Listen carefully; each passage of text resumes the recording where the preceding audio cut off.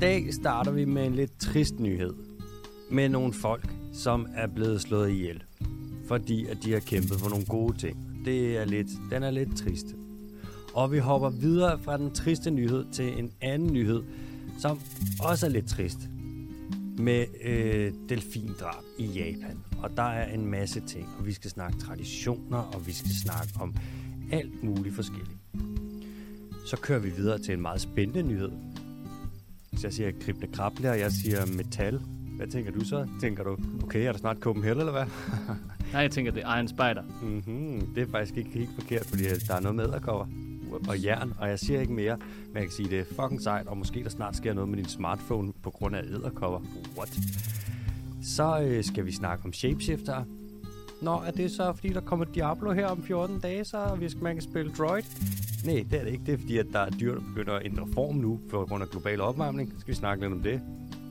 Og så slutter vi af med en god nyhed. Med en greyhound, der hedder Woody. Og det er en nyhed. Den var så god, så jeg sad og læste på den, så fik jeg tår i øjnene. Så er der hurtige nyheder. De kommer til at gå sådan her. Og så er der dagens dyr. Hvad kalder man noget, der er... Jeg kan give et hint. Det er en fisk, og den hedder noget med at bide i sten. Mere siger jeg fandme ikke. Velkommen til den Dyrske Tips podcast. Jeg hedder A.H. Alexander Holm. Sidder sammen med MBK. Mathias Monnekim. Present. Vi har en masse nyheder fra dyrenes verden. Har sat fingeren på naturpulsen og rapporterer ind med, hvad i alverden sker der i forhold til biodiversitet og den slags. Der skal lyde tak til Zetland. Det er en digital avis, som vi samarbejder med. Jeg snakkede lige med vores fælles kammerat Rasmus. Altså vores fælles, mig og dig, Mathias. Vores fælles kammerat. Han er også venner med lytterne, kan jeg mærke. Det er Rasmus, der har lavet jinglen.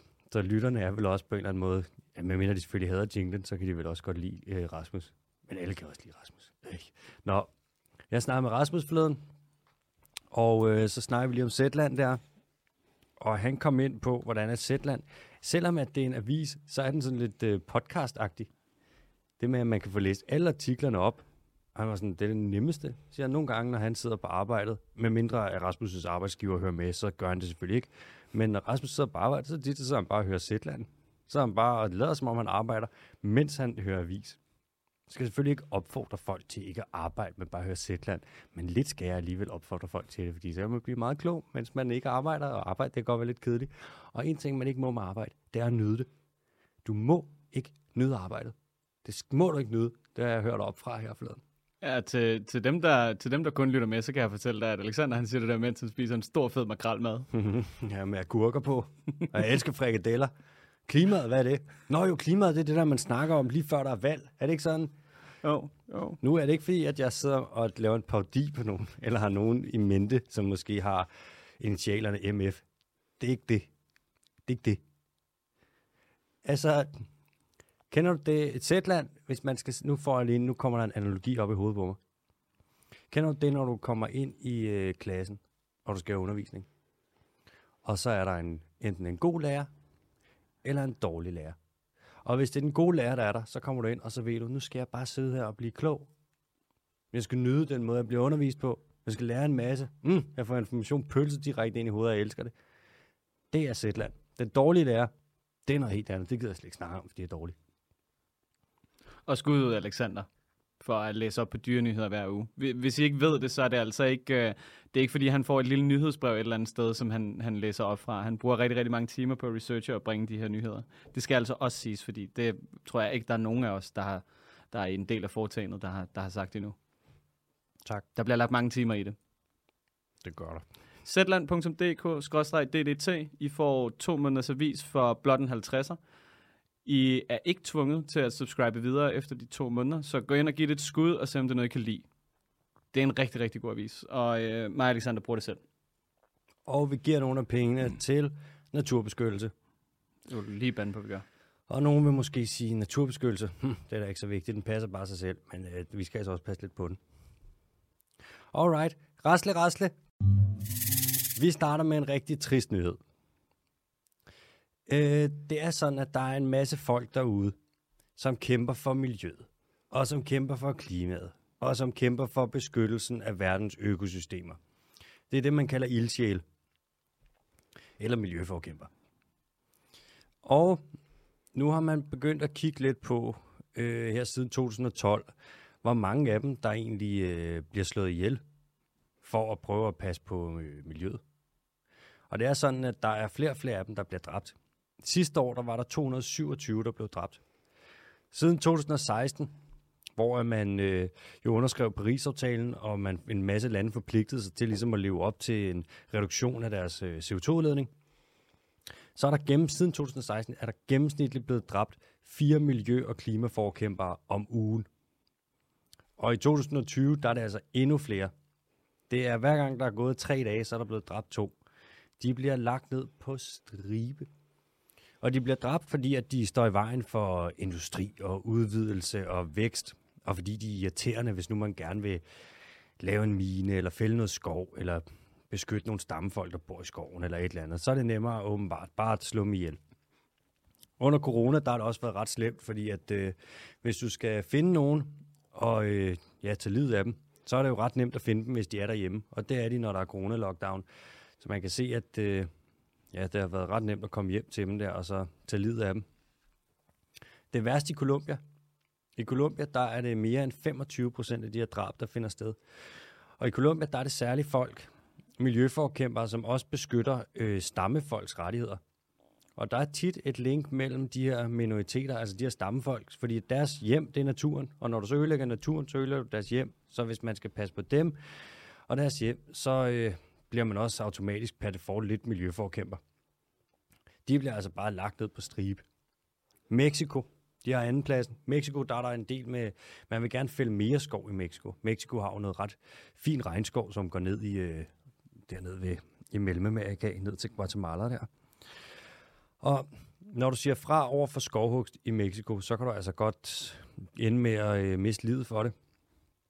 95% af dem, der bliver dræbt, fordi de siger fra over for skovhugst i Mexico, 95% af de her drab, der er aldrig nogen, der bliver dømt. Det er lidt sådan noget, man er sådan, så må du lade være med at være miljøforkæmper. Filippinerne er også rigtig slemme. Filippinerne er lidt sådan, Filippinernes præsident, ham der Rodrigo Duterte, han er jo vanvittig. Altså, han blærer sig jo med, at han har dræbt 3 mænd. Det var ligesom det, vi snakkede om for nogle afsnit siden, hvor at BBC, eller der har været en historie ud med, at han har dræbt 3 mænd. Og så han sådan, så kommer alle hans folk og hans spindokter og sådan noget, og de er sådan, det passer overhovedet ikke. Så stiller han sig selv op, Duterte, med BBC, og så siger han, jeg har skudt 3 mænd. Jeg skød dem. Straight up. Da han var borgmester, så skød han 3 mænd. Altså, han er fuldstændig ligeglad. Der bliver dræbt så mange i Filippinerne. Der er det så, fordi at de vil lave meget minedrift og træhugst og rigtig mange dæmninger. Og det er ikke kun mænd, der bliver slået ihjel. Der er også kvinder. Nu er det sådan, at 9 ud af 10 af dem, der bliver slået ihjel, det er mænd. Og det er ikke fordi, at kvinder de ikke siger fra over for det her, men det er fordi, at kvinder mange steder, så bliver de altså ikke hørt. I mange lande, så er mænd har en meget højere stemme end kvinder, fordi at ligestilling, det er sådan noget, de griner af. Og det er også sådan med kvinderne, at mange steder, så i stedet for at slå dem ihjel, så bliver de voldtaget i stedet for. Fordi at de er miljøforkæmpere. Eller snakker for sagen for folk, som har minoritetsgrupper, stammefolk, som er ude i en eller anden skov, man vil fælde. Det er totalt forrygt. Det er jo meget sådan noget større virksomheder og industri og til dels også regeringer, som driver rovdrift på ressourcer og som fremprovokerer de her drab. Altså, vi kan jo bare se i sådan noget med, vi har også snakket om det før, men jeg hader den aftale, Mercosur-aftalen, som Jeppe Kofod, han vil underskrive, vores udenrigsminister. Så vil han handle mere med Paraguay, Uruguay, Argentina og Brasilien. Og altså i Argentina og Brasilien, der bliver dræbt en miljøforkæmper hver anden uge. Så kan du kan ikke indgå en grøn handelsaftale med et land, hvor de dræber miljøforkæmperne. Det er jo fuldstændig, er det sådan en aftale, vi skal gå med til? Så skal vi have billigere oksekød og billigere soja, som skal dyrkes i regnskoven, og dem, der prøver at beskytte regnskoven, de bliver slået ihjel. Det er ikke en grøn aftale. Det er jo det bliver jo ikke mere sort. Det er jo på alle måder puhu. Nå, så altså miljø- og klimaforkæmpere, det er folk, som sætter livet på spil, fordi planeten er presset, og de er seje, så vi skal ikke slå dem ihjel. Vi har brug for dem. Det var den tristeste nyhed, jeg havde i dag. Jamen, det er jo fucking forfærdeligt at høre på. Altså, det er jo langt fra en grøn aftale, den er nærmest blodrød. Altså. Blodrød og sort, mand. Ja. Fælder skov for at dyrke ting, og så skal vi købe dem, fordi det er grønt. Altså, det er det dårligste forsøg på greenwashing, jeg nogensinde har hørt. Ja.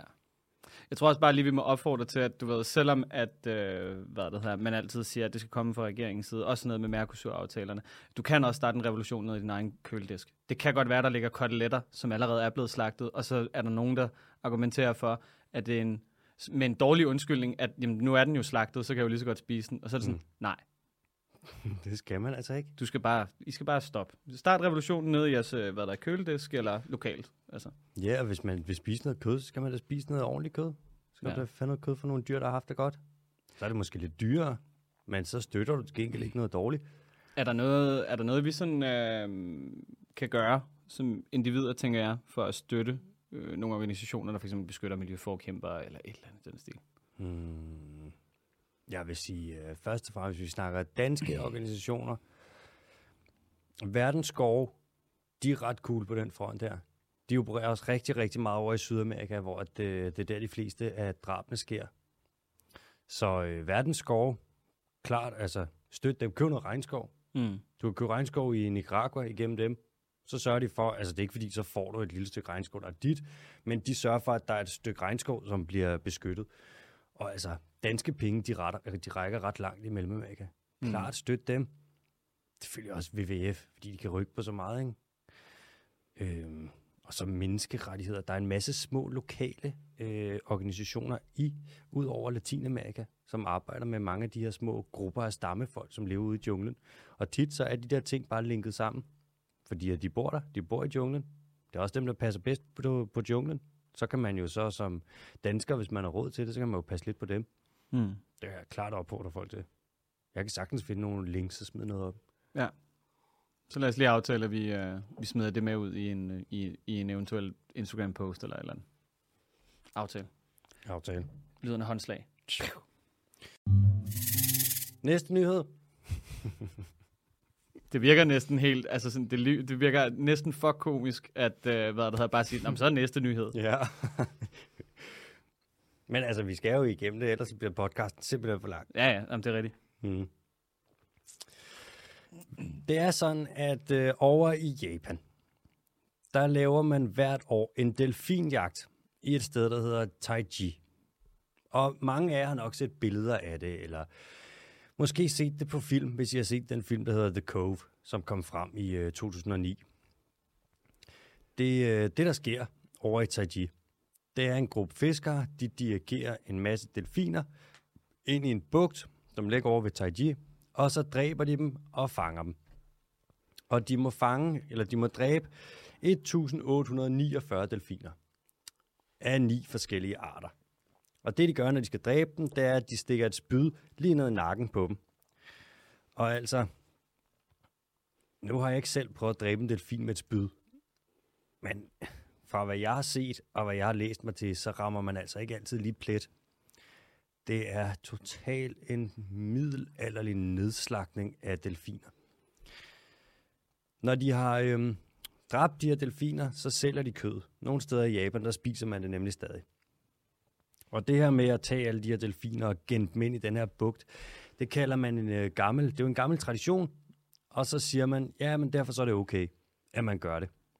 Og jeg kan ikke lade være med at tænke, når man sidder og kigger på, hvordan de tjener de her delfiner ind i bugten, så gør de det med motorbåd.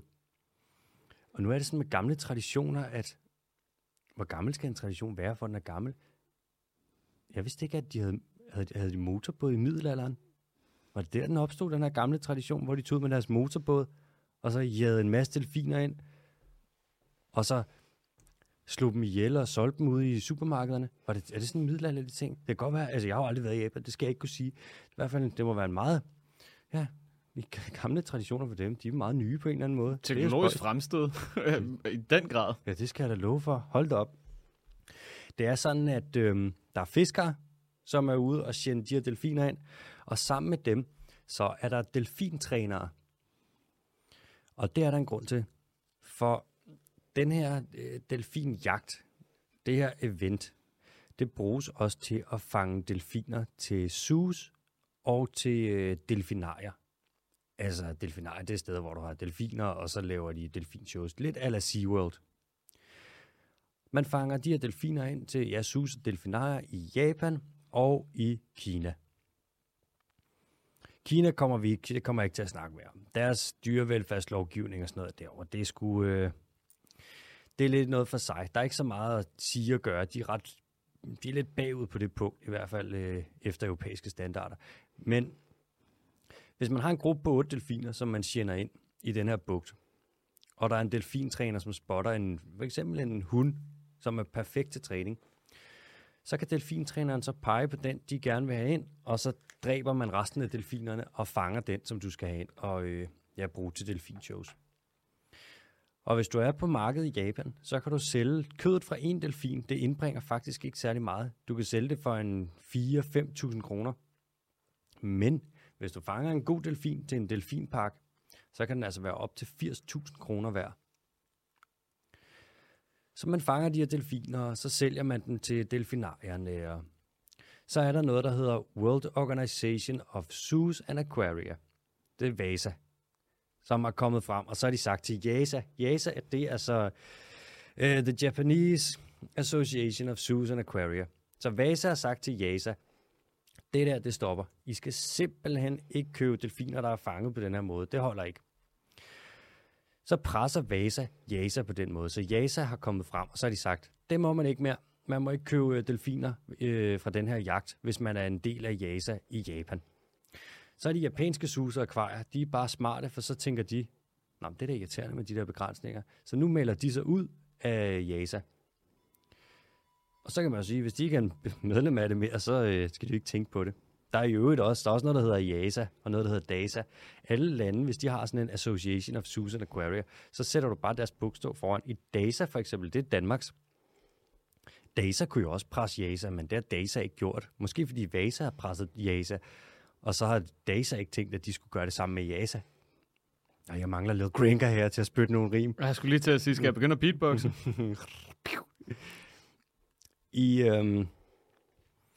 I Japan, der vil man bygge et kæmpe stort delfinarium nu, i noget, der hedder Moriura Bay, som er en bugt. Så vil du lave et ordentligt delfinarium, hvor du vil have 200 delfiner, som kan lave delfinshows, og som du kan komme, og så kan du, hvis du vil købe dem der til dit delfinarium, så kan du lige se dem i det her. Så det fanger man ind til nu, når man laver den her Taiji-hvaljagt. Der er også et hvalmuseum i Taiji, hvor de delfiner, som de fanger ved hvaljagten, dem kan man se lave delfinshows. Og ved du, hvad man kan få at spise, mens man ser dem lave delfinshows? Nej. Ja, og jeg har ikke et godt bud, der ironisk nok vil være det selv samme stykke kød, som hopper rundt ned i et bassin. Du kan få dolphin baba. Ej. Jeg synes, at du kan så kigge på en eller anden delfin, der hopper rundt, mens du sidder og spiser dens familie. Det er meget morbid på en eller anden måde. Stå og spise flæskesvær, mens man står og kigger på en mishandlet gris. Altså. Det er virkelig barbarisk. En ting, der er med Japan og det her, det er, at generelt, så gider de ikke stille op til interviews. Det herhjemme, der er de ikke så interviewvenlige. Det siger måske lidt om, at de godt ved, at de er en lille smule ude på et sidespor her. Det er altså ikke så 2021 og massakrere dyr og sælge dem, så de kan rende rundt og hoppe og lave shows for en, mens man sidder og spiser dem. Altså, de laver jo en klassisk politiker-ting med bare at sige sådan, jamen, det kan jeg ikke udtale mig om. Ja. Det har jeg ikke lyst til at udtale mig om. Og så ved man godt, der er nogen, der har jogget i spinaten. 100%. Hvis der lige skal være et internt møde, før at man kan fremlægge noget, så er det som regel, fordi at man har gjort noget, der er altså sådan fuldstændig forrygt. Det kan være, at de på et tidspunkt snart begynder at stille op til interviews med CNN. Og det kunne være sindssygt. Altså, vi har da brug for en dansk fortaler for, hvad kan man sige, den grønne kampagne, der ligesom kører i det her land, til at tage et smut over til de store bredder, og lige stå og lyve dem lidt op i ansigtet og kaste nogle gulerødder pakket ind i frikadelle i hovedet på dem. Det kan være, de skal til at spise lidt gulerod sammen med deres delfin. Jesus Christ, mand. Så det kan blive lidt mere klima- og miljøvenligt. Det ser jo fuldstændig vanvittigt ud. Altså, det er jo som om, man skulle tro, at man gjorde det her, fordi så var der ikke nogen andre muligheder for ligesom at få en eller anden form for føde. Men det går jeg ud fra, der er. Jeg tror godt, at man kan hive et stykke kartoffel op af jorden på de japanske bredder. De mangler ikke mad. Der er også det med, at der er 3 ting. Man vil fange dem til delfinarier og zoos. Så vil man spise dem, sådan noget tradition, whatever, det er ligegyldigt. Og det sidste er, at delfiner, de spiser fisk. Så fiskerne, de er også sådan, hvis der er færre delfiner, så er der jo flere fisk. Det er ligesom om, så skal de konkurrere med dem om fiskene. Jeg fornemmer en forsigtig catch-22 på et eller andet tidspunkt her. Det er, at det kommer til at bide dem i røven. Det tror jeg også. Det tror jeg virkelig også. Det ser fuldstændig forfærdeligt ud. Nu sidder jeg lige og kigger på nogle billeder, og nu har jeg lige været ind over Google. Og det er jo, vi snakker ikke sådan roserødt, vi snakker blodrødt vand. Fuldstændig blodrødt. Du kan jo se det du kan jo se det, hvis du kommer flyvende henover. Det hele, det ligner bare, der er nogen, der har spildt rødbedesaft. Det er det samme, der foregår nu oppe ved Færøerne. Der laver de det der, hvor de dræber grindehvaler. De har lige slået rekord. Vist nok, de dræbt. Det er helt latterligt over 1.800 hvaler her ved årets fangst. Og det syge er, de siger jo, at de spiser dem jo. Og det er jo fint, kan man sige. Hvis de dræber et par hvaler, og de spiser dem, og de har gjort det lang tid igen, gammel tradition åbenbart, så er det jo fint. Men hvis de på Færøerne, der dræber de så over 1.800 hvaler, ikke primært grindehvaler, så dræber de også en delfin, der hedder en hvidskælving, som er en del mindre. Men grindehvaler, de er fucking store. Altså en fuldvoksen grindehval, han kan komme op over 3 ton. Grindehvaler, bortset fra spækhugger, så er det de største delfiner, der findes. Hvis en grindehval og en hund vejer nemt, altså 1.200-1.600 kilo. Hvis vi siger, er det rigtigt? Nej, det ved jeg ikke. Jeg prøver lige at undersøge, hvor mange der bor på Færøerne. Altså, fordi hvis du skal dræbe så mange hvaler, så skal der kraftedeme være mange mennesker til at aftage kødet. Altså. Jeg tror, der bor 48.000. Det er anslået 2020 52.484, cirka. Okay, prøv at overveje det. Hvis de dræber, lad os sige, de dræber 1.800 hvaler, ikke? Mm-hmm. Og en hval, den vejer så omkring, lad os bare sige kødet fra den, så sætter vi det lavt, 1.200 kilo. Hvis du så tager det, og du siger, okay, 1.000 hvaler er 1.200 kilo, ikke? Allerede der, så er vi oppe over 1 million kilo. Hvis vi så smider en del, 1,5 million kilo måske, ikke? Og hvis vi så siger 50.000 mennesker, så dividerer, altså hver færøsk, og så er det jo ikke engang alle på Færøerne, der spiser hval, det er måske 30.000 af dem, ikke? De ender jo hver især med at have over 100 kilo hvalkød. Det er fuldstændig vanvittigt. Altså, hvor sultne er de? De skal jo spise det morgen, middag og aften. De skal jo ikke spise andet end hval. Helt ærligt, hvis man gerne vil dræbe nogle hvaler, og fordi man synes, at det er lidt spændende og fedt at gå på hvaljagt, så gør det ordentligt. Du skal ikke dræbe så mange. Det er også, det virker som sådan lidt en grotesk måde at begynde at, snakke i rekorder, ikke? Det er sådan, vi har slået endnu flere ihjel i år, end vi gjorde sidste år. Altså, det er jo helst ikke den vej, man vil have, rekorderne går, når man snakker biodiversitet og dyr og miljø. Altså. Nej. Det er jo ligesom at sige sådan, det er mega god nyhed. Vi har udledt mere CO2 i år, end vi gjorde sidste år. Ja, kæft, hvor er det flot. Ja. Vi har opbrugt verdens naturlige ressourcer meget tidligere i år, end vi gjorde sidste år. Det er heller ikke så sejt. Altså sådan en hval, der ligger på stranden, når du skal dræbe den, det er ikke svært. De går bare over med spyd, og så stikker dem lige bag åndehullet. Altså du tager bare, det ligner bare sådan en aflang sækkepude af kød. Den kan jo ikke bevæge sig på land, vel? Går du bare over og skærer den i nakken, så ligger den der. Anyways, det er ikke så nice. Jeg synes sgu ikke, jeg er ikke så meget til de der traditionsjagter der. Ikke når man ikke stikker en nødvendighed. Der er jo ikke nogen, der dør sult, hvis man lader være. Bare fordi de synes sådan, det er en tradition. Jeg ved ikke, om det er retfærdigt at man laver sådan noget gris. Nej, det synes jeg i hvert fald ikke. Man kan godt lige slå et slag for, at man måske skulle prøve at inddæmme det en lille smule. Har du set min t-shirt? How to draw an owl. Er det den dyrske team-merch? Nej, det er så pænt, kan jeg sgu ikke tage. Kan du se, hvad der står? Draw 2 circles. Det er råd nummer 1, og så råd nummer 2, det er draw the rest of the damn owl. Ja, jeg fik den af min kammerat Søren. Han er også biolog. Det er sådan noget nørdehumor. Nå, vi skal til næste nyhed. Mathias, har du nogensinde luret på, hvis du har en edderkop, eller en skorpion, eller en myre, hvordan at de kan være så små, og alligevel kan bide så hårdt? Og hvordan at en myre, den retter rundt. Nogle myrer, bladskærmyrer, går helt livet og går og seje blade. Hvorfor bliver deres tænder aldrig slidt ned? Hvordan kan en skorpion have en halespids, der er så spids? Hvordan kan edderkopper bide igennem vores tykke hud? Ja, det ved jeg ikke. Altså prøv at vores negle, eller kløerne hos bare andre pattedyr, de er sjældent, så spidse bliver de nærmest aldrig. Jeg er kommet i kampolase med min egen negle et par gange. Ja, det er selvfølgelig rigtigt nok. Men det er fordi, jeg klemmer dem ned i de der dumme klatresko, der er 14 størrelser for små og sådan noget. Så hvis man ikke lige får klippet neglene, så... Det er det er nok de mest smertefulde sko, man overhovedet kunne løbe et maraton i. Ja, det tror jeg også. Ja, eller balletsko. Ja.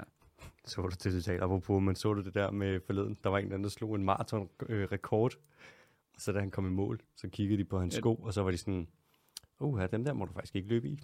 Så har der været en mellemsål, som ikke måtte være der. Det er jo sindssygt, fordi der er jo en hel videnskab bag det der. Der er jo manden, der har løbet verdens hurtigste maraton, han hedder Kipchoge, og han gjorde det jo med snyd. Altså han havde frontløber, fordi det er ligesom, når du cykler, cykelløb og Tour de France og alle de der ting, så har du nogen, der ligesom trækker dig fremad. Og han havde så en bil, der kørte foran med et pace, så han skulle holde det pace for at få maratonrekorden ned under 2 timer. Men der er også alt muligt, altså der er også bestemte sko, du ikke må bruge, fordi det er sådan noget med, at den kraft, du propper ned igennem skoen, den kommer stærkere tilbage, når du forlader skridtet, end det, du har proppet ind i det. Ligesom sådan en hoppeboldsål? Ja, mere eller mindre. Sådan, så du bliver drevet fremad. Wow. Ja, teknologien er sindssyg, men jeg tror, den biologiske teknologi, du skal til at fortælle mig om nu, den er måske sådan lidt mere spøjs. Den er sindssyg. Det her, det er sådan noget, det er vanvittigt.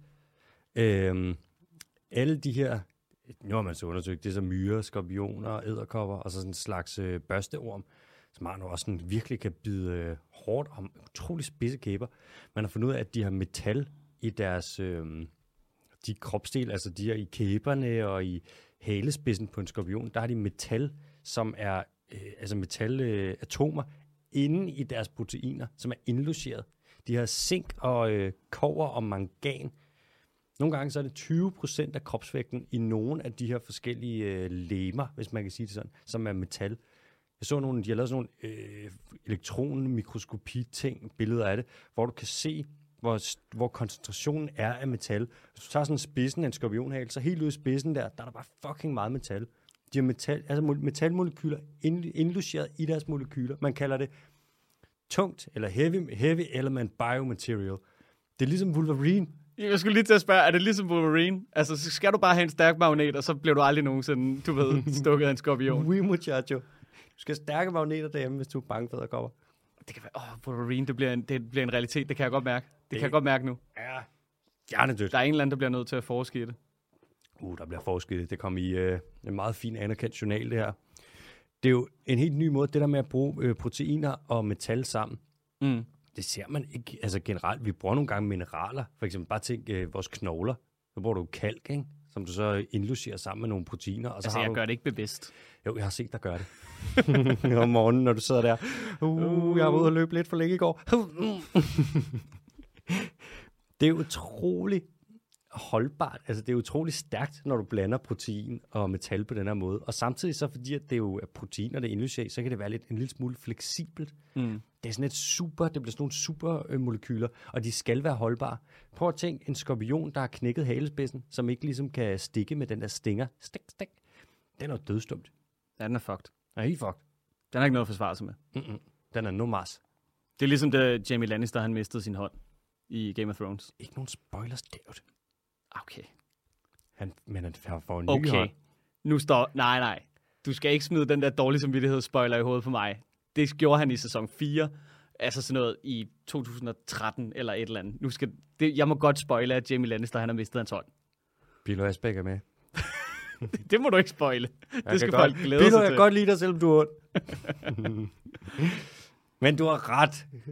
Det er ligesom Jamie. Ja. Og det sjove er jo faktisk, apropos alting, at efter han mister hånden, får han jo en metalhånd, ligesom det, vi sidder og snakker om her. Lige præcis. Nu kigger man på de her heavy element biomaterials, og så overvejer man faktisk at bruge det når man laver smartphones, for eksempel. Fordi smartphones kan jo godt være sådan lidt skrøbelige, når de ligesom... Alle har jo prøvet at tabe en smartphone, og så kraftedeme alting flækker jo med det samme. Og det er ikke uset det her med, at naturen den byder ind med nogle smarte løsninger. Evolutionen har jo, så at sige, tænkt sig om i rigtig mange år. Det er ligesom med edderkopspind. Edderkopspind er i forhold til tykkheden på sådan en edderkoppespinds tråd, der er det ekstremt stærkt. Is that called the tensile strength? Tensile strength, bro. Er det ikke det hedder? Det kan da godt være. Jeg ved, at det er stærkere end stålwire for eksempel. Det har ingenting på edderkopspind. Man har faktisk engang Så kan du se, nu går jeg i røverhistorie-mode. Ja, jeg kan godt mærke det. Kom med den. Nu skal du bare høre. Læn dig tilbage. Hyg dig. Nu kommer der en røver. Ja. Nu Der var en gang, at jeg var i. Sådan starter det altid. Jeg var engang inde og have noget undervisning, du. Hvor at... jeg kan ikke huske, hvad det var. Jeg tror, det var, da jeg læste molekylærbiologi. Hvor vi kiggede på det, man kan gøre med at inkorporere forskellige gener i andre organismer. Ligesom at du har gjort... der er noget, der hedder GFP, sådan noget Green Fluorescent Protein. Det har du indlogeret i kaniner, for eksempel. Og så kan man få dem til at lyse i mørke. Du har lavet det med træer. Du har lavet træer, som lyser i mørke. Så vil man lave sådan noget, prøve at lave vejlys med dem, fordi de lyser ligesom vandmænd i dybhavet. Alt muligt kan man gøre. Så har man taget de spindekirtler, der sidder i røven på edderkopper, og så har du taget generne fra dem og indlogeret dem i yveret på en ged. Jeg skal huske, jeg sad der til undervisningen og var sådan, nu stopper de kraftedme det. Med hvilket formål? Og se om man kunne mælke geden og få edderkopspind ud, som du kunne bruge til i industri. Fordi det er så stærkt. Fordi det er et supermateriale. Men når en ged, den ligesom laver edderkopspind på over, at det lyder som sådan noget, det lyder som om man fortæller om en drøm. Ja. Når geden lavede edderkopspind, så kommer det ud som sådan en underlig klistret masse. Det skyldes, at edderkopspind er foldet på en helt særlig måde. Det er derfor, at edderkopspind også er så fleksibelt. Det folder sig på en helt, når du kigger på det i mikroskoper. Det er sådan nogle underlige... det ligner de der, hvad fanden er det, de der spiralting, man kunne tage og sætte ned ad trapper. De der twinkles, eller hvad fuck de hedder. Ja. Er det ikke en helix, en spiral, den går indad eller udad? Noget i hvert fald, der er rundt og kører rundt på en eller anden fucking måde med et eller andet mønster, ikke? Jeg spørger bare. Jeg ved det ikke. Jeg ved det heller. Jeg er dum. Ja. Men i hvert fald, du kan ikke få, når geden den ligesom spærmer det her edderkopspind ud af patterne, så folder det ikke ordentligt. Så får du bare sådan noget ubrugeligt materiale. Du får rigtig, rigtig dårlig mælk. Ja, det skal jeg da lige love for. Og man ved endnu ikke, i hvert fald, nu er det nogle år siden, jeg havde den her forelæsning, men så vidt jeg ved, der ved man endnu ikke, hvordan fanden de der edderkopper, de får det foldet så, hvad det er, der sker. Hvordan der små spindekirtler, de har der bag på kroppen, hvordan de lige prutter lidt edderkopspind ud, og så folder det sig. Man aner det ikke. Det er et mysterium. Det er dagens mysterium. Folk laver nogle mærkelige ting. Folk laver nogle rigtig mærkelige ting. Var der ikke også noget med, på et tidspunkt, så forsøgte man at give edderkopper forskellige euforiserende stoffer, for at se, hvad de så gjorde, når de skulle spinde et spænd? Jo. Og så var det sådan noget med, at hvis den fik lidt THC, så kom der ikke rigtig noget edderkoppespind sådan rigtig op at køre. Ja. Og hvis du gav den heroin, så havde den simpelthen for travlt til at få tingene til at hænge... kokain. Amfetamin. Så havde den for travlt til at få tingene til at hænge sammen, så der var en streng, der gik derover, og så den anden vej. Der var ikke rigtig noget system i det. Det er et smukt studie, man kan søge på det. Bare søg på sådan noget spider drugs. Og så hvis du kommer ind på en eller anden side, hvor du kan bestille noget, så lad være med at bestille det. Ja, så skal du lige åbne Tor-browseren først. Det er da helt sikkert. Og så skal du slette din søgehistorik. Og åbne Tor-browseren, mens du er i incognito. Dobbeltskjold, bro. Dobbeltskjold. Bare gå ind på billedsøgning. Det er det samme med de psykedeliske stoffer, LSD og psilocybin og meskalin og alt det der. Jeg lover dig nogle edderkopspind, de laver. Det er spacey.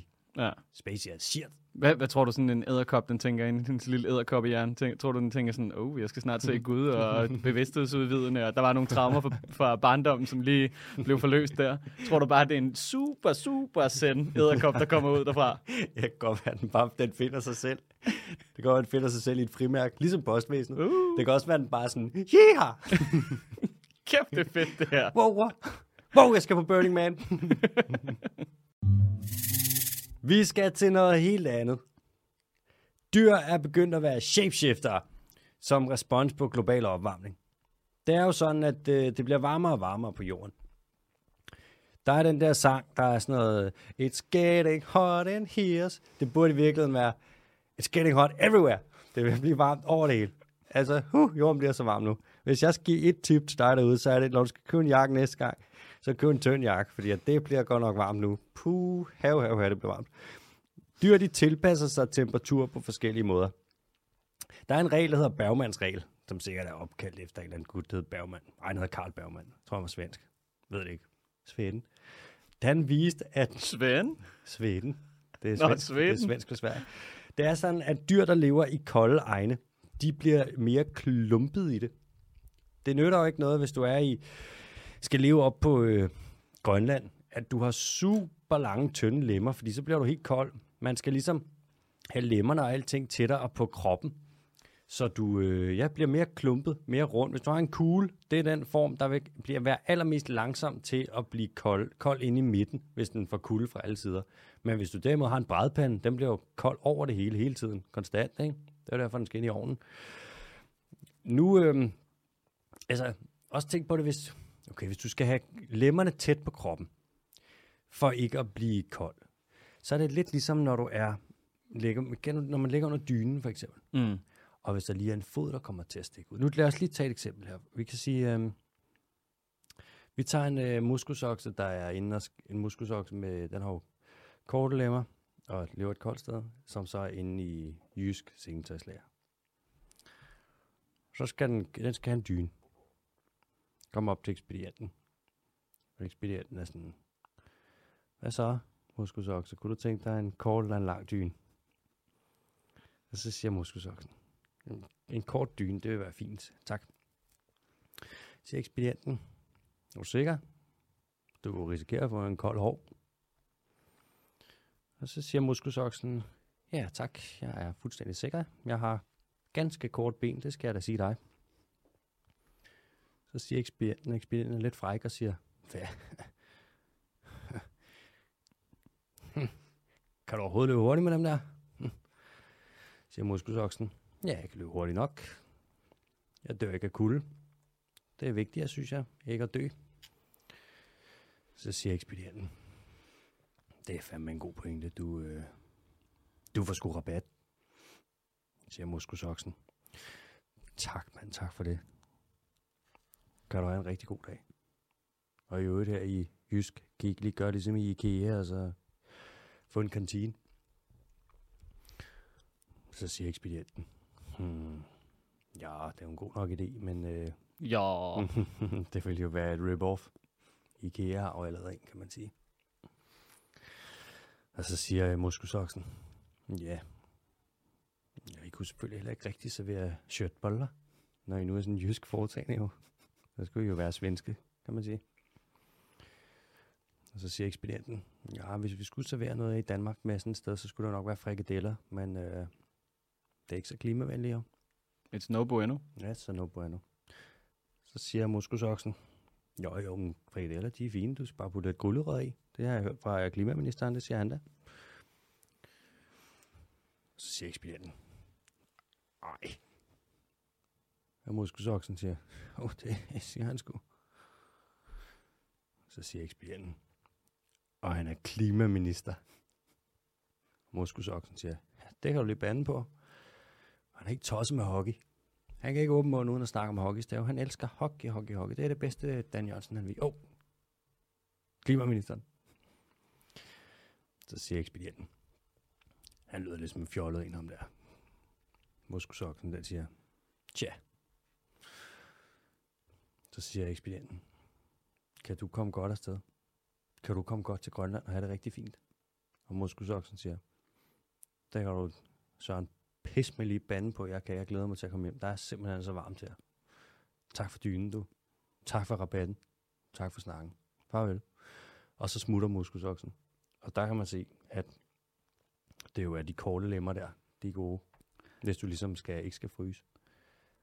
Var vi lige den historie igennem om en muskusokse i jysk, uden at du sagde, at oksen den bedte med en muskusduns dyne fra en muskusand?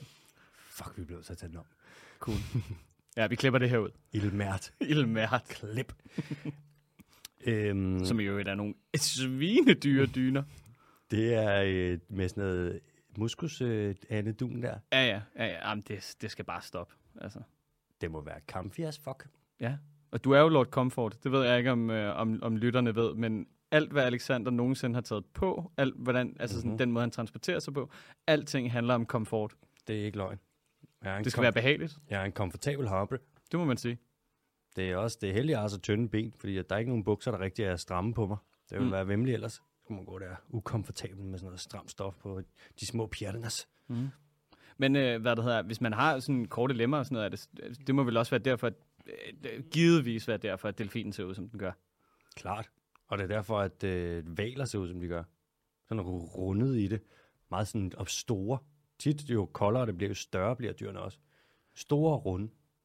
Ja, men det er også, altså en sæl, det ligner jo altså også bare en fatboy på afstanden, hvor man lige har tegnet et ansigt på. Det er ikke, ja. Og prøv at tænke med, det gør det. Det er et fatboy-ansigt sæl. Ja. Altså alle dyr, der er kolde steder, de ligner jo et andet dyr, der sådan er begyndt at smelte en lille smule.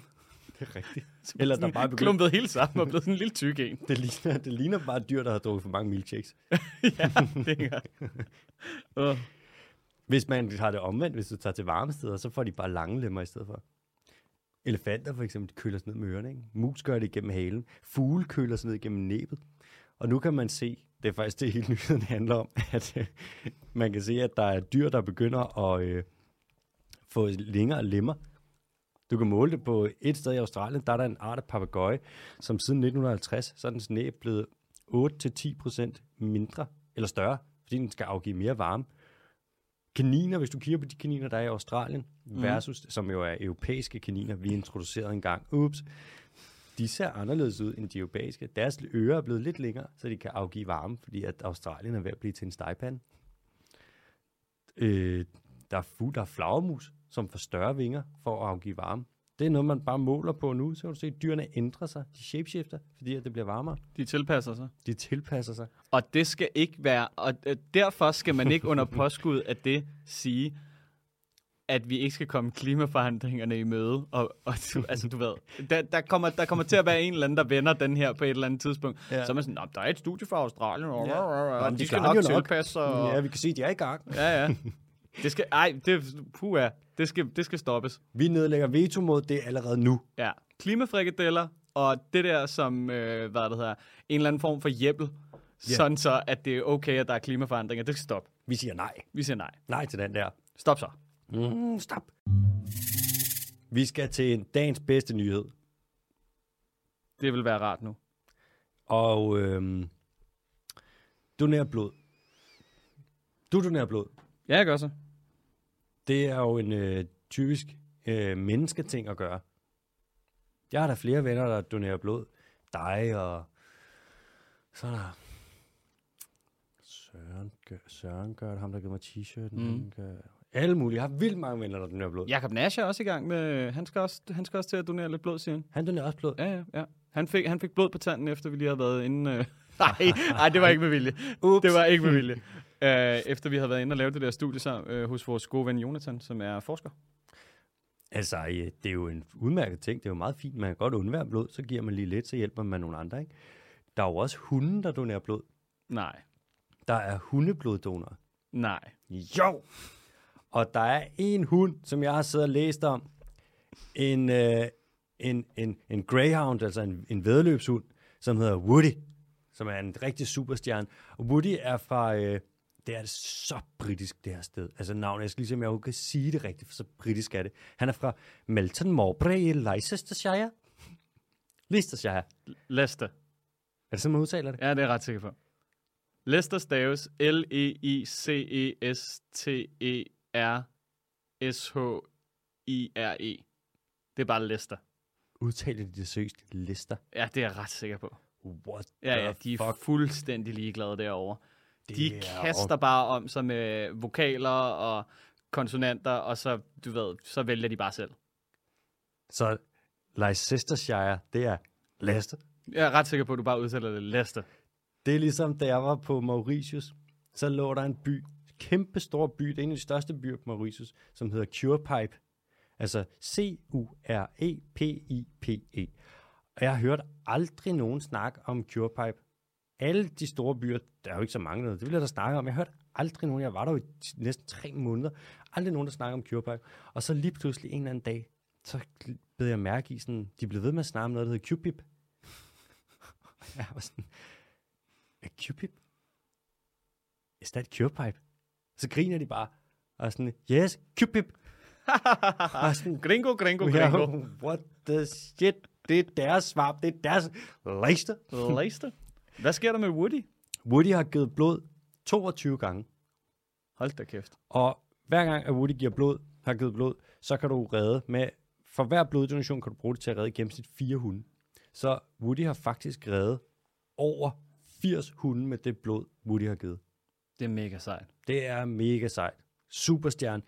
Og Woody er åbenbart, når han kommer ind der og skal donere blod, bliver sådan lidt, skal op og lægge ned og får lige en nål og sådan noget. Det er ikke så nice, men tager det totalt stille og roligt, for Woody ved godt, så er der gået videre. Så kommer der noget fra yndlingssted i hele verden, du. Gobiørken. Men hunden må kun give blod, når de er mellem 1 og 8 år. Og nu er Woody blevet 8. Så Woody har fået en rigtig stor kur med en masse godter og legetøj, og nu skal Woody på hundeblodpension. Jeg vil gerne herfra. Vi sender sgu lige et tak til Woody. Ja, skud ud, Woody. Tak til Woody. Ja.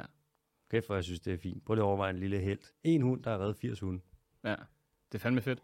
Altså, jeg var lidt overrasket over sidste gang, jeg var inde og donere blod, fordi jeg har doneret blod igennem mange år. Og de er jo begyndt at lave det der med, hvornår så får man sådan en sms, hvis de har brugt ens blod. Og I shit you not, altså der gik 1,5 døgn, så fik jeg en sms. Ja. Jeg har også den mest normale blodtype, så det er også den, der er mest brug for, fordi det er jo, der er jo, hvis der er mange, der kommer til skade, så er der mange, der skal bruge normalt blod. Men jeg var overrasket over, så hurtigt det gik.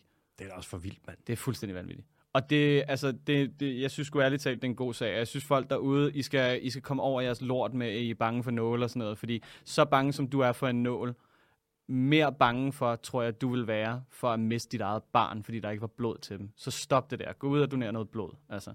Du kan også donere plasma nu, sådan, så du ikke kommer af med dine røde blodlegemer. Du ved, altså kom nu i gang. Det kan simpelthen ikke være rigtigt, at I sidder derude, og så skal I være bange for at blive stukket i armen med en nål. I kan redde liv. Så altså, jeg synes, det er en lille smule egoistisk. Og det kan godt være, det er, fordi jeg er inde i det, og så har jeg det på den måde. Men jeg synes ærligt talt, folk lige skulle tage og kende overveje det. Sådan, mand. Undskyld, det skulle ikke handle om det. Nej, men så skal jeg jo lade være med at tage det med som nyhed. Ja. Kan man sige. Nej, skud ud, Woody. Og skud ud til alle jer, der nu er blod. Og skud ud til alle jer, der overvejer det. Og skud ud til dig. For det er hvad du lige har reddet et liv. Måske 2. Måske. Hvem ved? Nå. Skal vi til noget nyt? Vi skal til noget hurtigt. Wow. Rapidissimo, kan jeg godt sige dig. Er du klar til det her? Ja, tak. Det skal den være så hurtigt, du tror. Skal jeg holde vejret? Ja. Skal vi se, hvor lang tid jeg kan holde vejret, om vi kan nå igennem de hurtige nyheder, mens jeg holder vejret? Det kan vi ikke, men vi prøver. Okay. I Indonesien, der er 15 søer i Indonesien, eller der er mange søer i Indonesien. Nu fumler jeg lidt rundt med vilje, bare fordi men folk vil jo ikke, at du kan jo lave en Stig Severinsen. Ej, sorry, nu kører jeg på. I de 15 søer i Indonesien, der har det allermest kritisk, altså dem, der er mest forurenet og smadret, hvor biodiversiteten sejler mest, der har man besluttet, at nu vil man gøre noget for de her søer. Man vil simpelthen rette op på forureningen og alt det der rod, der er. Man har fældet skoven omkring dem, så er der ikke nogen rødder, der holder på jorden for skoven. Og så pisser det ned i søerne, og man har lavet fiskefarming, hvor du bare har svinet dem til, og du har bare smidt skrald ud i dem, bla bla bla. Nu vil man rydde op i dem. Man har vel ryddet op i de her 15 søer siden, hold nu fast, 1970. Men det går ikke så hurtigt med byråkrati en gang imellem. Det tog åbenbart 51 år, før man var sådan, hvad skal vi til at måske gøre det der, vi har snakket om, men de der 15 søer, der har det pisse meget helvede til. De her 5 søer, altså, de ligger på Sumatra, Java og Sulawesi og Papua, det er over der på Papua Ny Guinea, det ved jeg ikke, om vi har snakket om, den der Ny Guinea-ø. Nå, det kunne da ikke noget, kun én. Og Borneo. Men nu rydder man op i dem. Det er fint. Det er lidt langsomt, men det er fint. Det er godt, man gør det. 51 år. Er du sindssygt? Det er jo... Fuck, mand. Prøv at forestille dig, hvis der var nogen andre ting, der fungerede på den måde.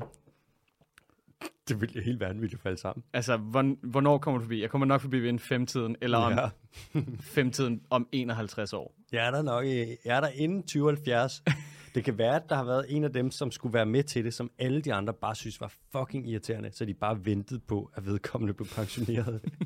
Fuck, endelig smuttede Tom, mand. Nu kan vi gøre det. Nå, vi skal til Kakapon.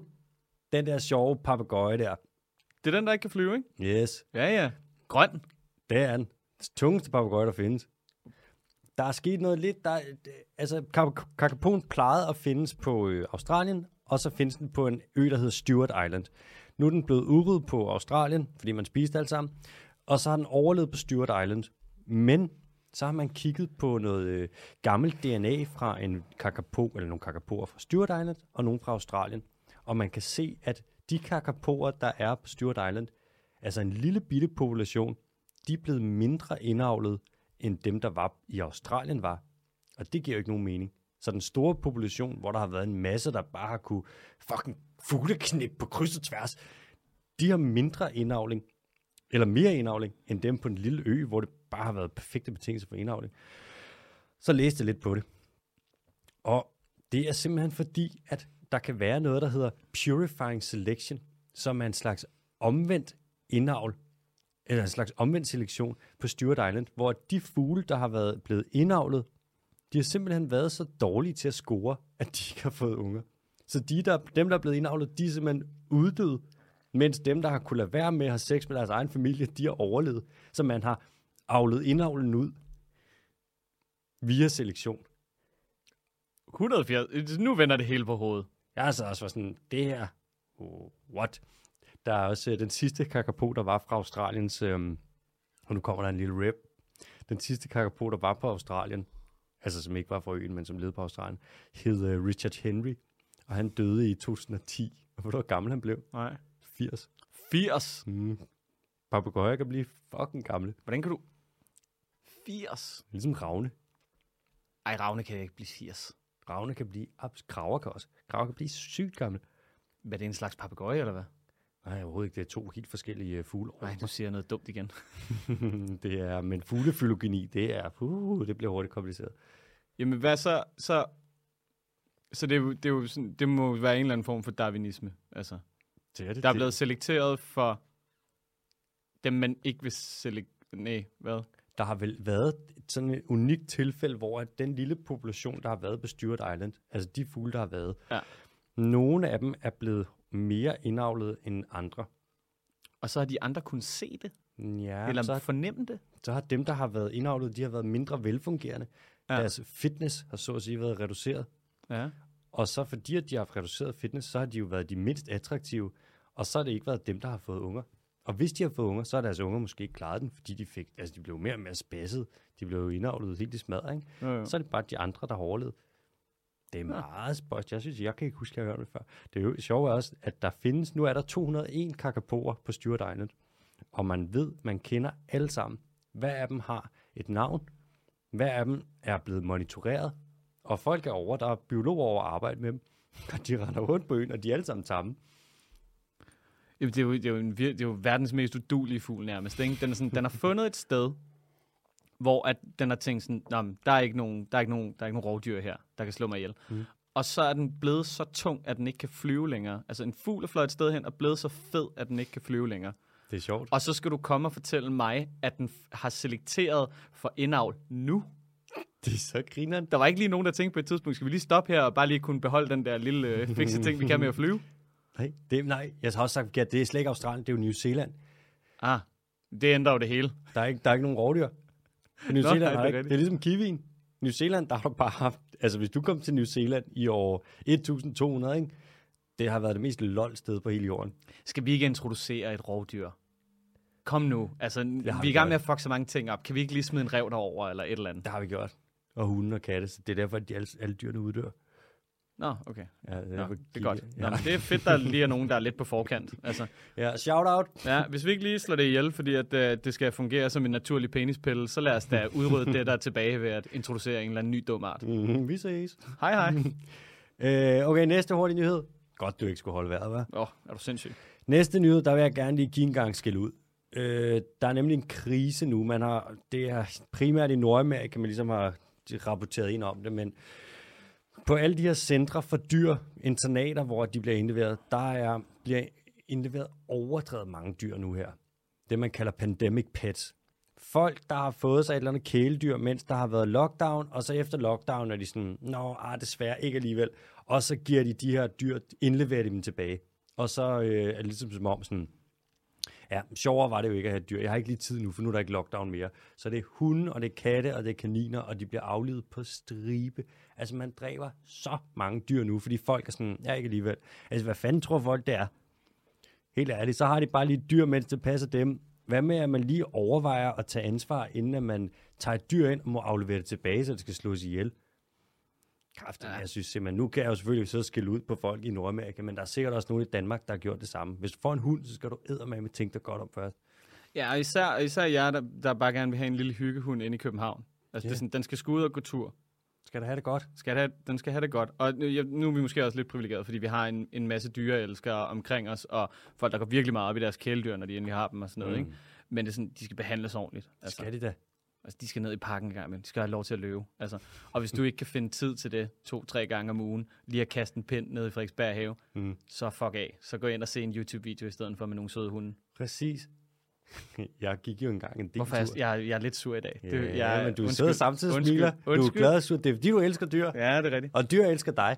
Ja, nogle gange. Det gør de. Det gør de. Jeg kan se nogle gange min forældres lille hund Mini der. Nogle gange så kigger hun på mig. Lille chihuahua tjekkisk rottehund mix. Så kigger hun på mig med et helt særligt blik, hvor jeg ved, hun siger til mig sådan, jeg savner Bondo. Jeg kigger på Mini og siger, han har det fint, jeg holder øje med ham. Det er verdens mest nervøse hund. Altså, nogensinde. Den er så... Og så har hun bare... Det virker som om, den er bange for at trække vejret. Hun lugter så dårligt ud af munden. Hun lugter, så kommer hun op og vil lægge, når man ligger i sofaen. Så går hun op, og hvis den ligger og slikker ind i hovedet, man er bare sådan... Mini, hvor du lugter dårligt. Det skal du 0% gøre, det der. Derop, mand. Jeg var engang ude og gå... Jeg boede jo engang et sted, hvor der var 2 gravhunde. Futter og Napoleon. Så nogle gange gik jeg jo tur med dem. Ja. Jeg var engang nede og gå med dem nede ved Kastellet, et sted nede ude ved kysten i København. Og så kommer der, så ser jeg lige, at Futte, den ene af dem, helt julebenet gravhund, totalt uduelig og totalt sød, spotter lige en hundelort, eller en eller anden lort, og når lige at løbe, før jeg når at få stoppet den der løbesnor der, når lige løber over at æde den. Og jeg er sådan, Futte. Og så ser jeg ud af øjenkrogen imod mig, kommer der en amerikansk familie gående. Og den her familiefar, det er bare fuld mega, du. Jeg lover dig, rigtig sådan en sydstats. Trump! Og han ser de her hunde. Og så han med det samme, han bare sådan, altså råb, nu skal han bare vise over familien, han er bare en hundemand. Så han er sådan, look at these here dogs. Dachshunde.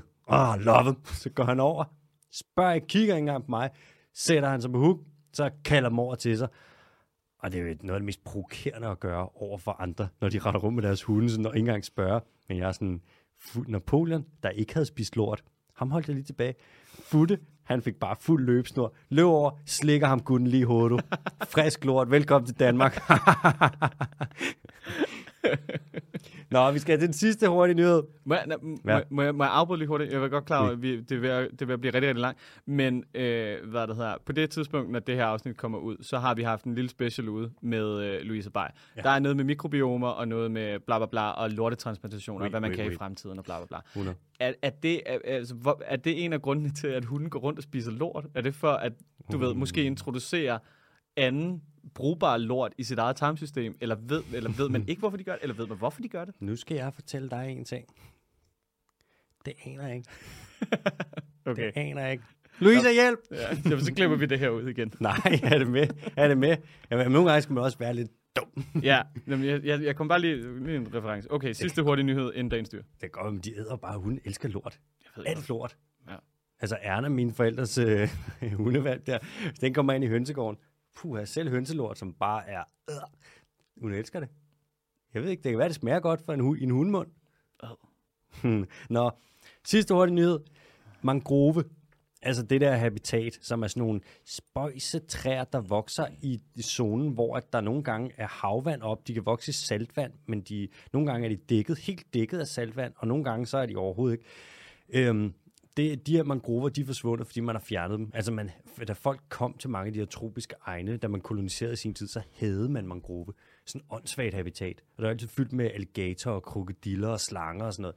Så man har bare lavet det hele om til, en masse af det om til farme og for eksempel rejefarme i store dele af Sydstaten. Man har bare fjernet, hvor meget af det? Jeg tror, man har fjernet over 80% af det. Og nu begynder man at ville plante mangrove igen, fordi mangrove er et enormt vigtigt habitat, både i forhold til biodiversitet og i forhold til klima, fordi det kan fange en masse CO2, men også fordi, at når der kommer tsunamier og stormflod, så hvis du har en mangrovezone, hvor der lige står et par 100 meter mangrove, så de bølger, der kommer ind, de er markant mindre. Du kunne se det, da der var tsunamien der i, hvad var det, i 2004, over ved i Sydøstasien der, og ved Japan. De steder, hvor der var mangrove, der var der, altså den lavede langt mindre ravage, den flodbølge, der kom ind. Mangrove er vanvittigt vigtigt.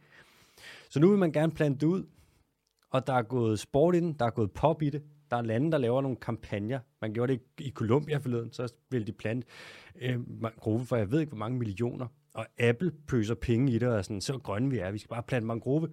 I Filippinerne, der ville man slå rekord, og så man kunne plante 1 million mangrovetræer på en time, og det gjorde man. Mm. Problemet er bare, at man planter dem de forkerte steder. Mangrove kan kun vokse et helt særligt zone, hvor det sådan noget vandstanden skal være på en helt særlig måde at komme op. Altså en meget lille, jeg tror det man kalder det intertidal zone. Så man planter bare millioner af mangrovetræer, og så dør de, fordi man gør det forkert. Og man siger det, når de kommer ud, regeringerne, og siger sådan, der skal bare plantes mangrove her. Skal det gå så stærkt, og det skal være så, det hele skal bare være så hurtigt og uresearchet, så bliver det gjort forkert, og så dør de. Der var en biolog, en der hedder Catherine Lovelock fra Queensland University nede i Australien. Hun opsummerede det perfekt. Jeg så et forskningsartikel, hun havde lavet, hvor i en opsummering, så sagde hun, don't do projects in stupid places. With stupid people who's done stupid stuff in the stupid past. Don't be fucking stupid. Altså, plant mangrove, så tosser du ved, man læser dig op på det, mand. Det er ligesom at være sådan, ja, så planter jeg lige en potteplante her ude i sandkassen. Det tror jeg ikke, den kan overleve sådan. Nå, så må den jo tage sig sammen, åndssvag plante. Ej, vi burde lave en sticker med det. Stop doing stupid shit. In stupid places. Det er ligesom at være sådan, jamen jeg har lige fået undulat her nede i akvariet. Sådan, er du død? Ja, så kan den jo være lavet med at være åndssvag. Jamen, jeg har læst, at i Australien, der er dyrene begyndt at omstille sig, så må den jo vokse nogle gælder. Og de har jo Great Barrier Reef. Så kan den jo godt klare det der. Utrolig, mand. Nå, vi skal til dagens dyr. Ja, tak. Forleden så skrev min veninde, også en biolog, en der hedder Line Faber. Hun har lavet en masse med flagermus. Hun er røvskarp, mand. Hun skrev, at godt være, at hun lige havde fået et glas rødvin eller 2, men om jeg ikke kunne være sød og tage og snakke om stenbideren. For det er jo hadets hundevalp. Altså, har du nogensinde set en stenbider? Ej, jeg kan da godt mærke, at jeg googler en nu, fordi jeg har lidt på fornemmelsen, det er en grimmert. Prøv at finde en baby-stenbider. Baby? Hvad hedder det en baby, når det er en stenbider? Det ved jeg sgu ikke. Bare ind på billeder, du har så søgt på stenbider. Jeg lover dig, baby-stenbider, de er så søde. Ej, det er virkelig en grim. Ej, det ser ud som om, at Sheeran, han står og holder ind her. Det er Ed Sheeran, han er jo en stenbider. Gud ja. What the fuck? Kan han ikke lige synge en eller anden dårlig sang i stedet for? Ja, det ved jeg da ikke. Og æde noget stenbiderrum på noget rotti eller et eller andet. Altså, babystenbider, de ser bare så søde ud. Der er i virkeligheden en masse arter af stenbidere, men de fleste af dem, de findes oppe i det nordlige Stillehav. Der er kun en af arterne, der lever i Danmark, og så kan vi jo meget passende kalde den stenbideren, fordi at, ja, det er jo den eneste stenbider, der er. Stenbiderrøn. Stenbideren, det er bestemt ental. Stenbestemt. A rockobito. This is a rockbiter. På engelsk, der hedder det vist en lumpfish, eller en sucker lumpfish, eller en suckerfucker. Altså, stenbider, det er jo ulkefisk. Sådan en gruppe af fisk. Det er også der, hvor løvefisken er, den der giftige en, der render rundt og laver ravage der. Det er også en ulkefisk, for eksempel. Har den dragon venom? Den har, nej, det er jo fjæsingeren. Nå, ja, undskyld. Draconis dracotarchicus. Jeg tror, sådan en babystenbider, ikke? Mm. Den er så sød, at hvis der er en trawler, der er en kæmpe trawler derude, og bare flinse havet op, og de får sådan en derop, og der står en eller anden hærdet fiskemand, og han lige får, eller en hærdet fisker, og får sådan en babystenbider op, og han lige kigger på den, så stopper de trawleren. De stopper trawlingen. Så sød er den. Nå. Det tror jeg. Det er meget en påstand. Med en lille guppyfisk. Er det, hvad vi har på stenbideren? Jeg har en lille smule mere. Okay. Er det fordi, du også har noget på den? Nej, det var fordi, jeg ville spørge dig om noget andet. Vi tager det bagefter. Jeg tager det sidste på den. Ja, selvfølgelig. Det kommer nu. 3, 2, 1. Altså, vi spiser stenbiderrogn med lidt for hissig appetit. Vi spiser dem lidt for meget. Altså, stenbideren er udryddet nogle steder allerede. Den er udryddet i Østersøen, den er udryddet i Canada, den er udryddet, dens leveområde er svundet ind i Europa. Vi skal nok holde lidt igen. Hvis du gerne vil have stenbiderrogn, så lad være med at vil have det, og så spise noget andet i stedet for. Fordi at den er også klassificeret som nærtruet, og det er nok et blødt bud. Altså jeg vil gætte på, sådan som den er gået tilbage, dens leveområde er svundet ind, der er den lidt mere end bare nærtruet. Også hvis den allerede er udryddet en del steder. Ro på, mand. Stenbider er en lille, forsigtig fisk, der bare pølser rundt. De spiser også lakselus. Man slipper dem fri, når du laver opdrætslaks. Slipper du stenbider ned i de der net, fordi så kan de svømme rundt og spise lakselus. Og sådan en lille hyggelig fisk, der render rundt og hjælper de andre fisk og bare er sød.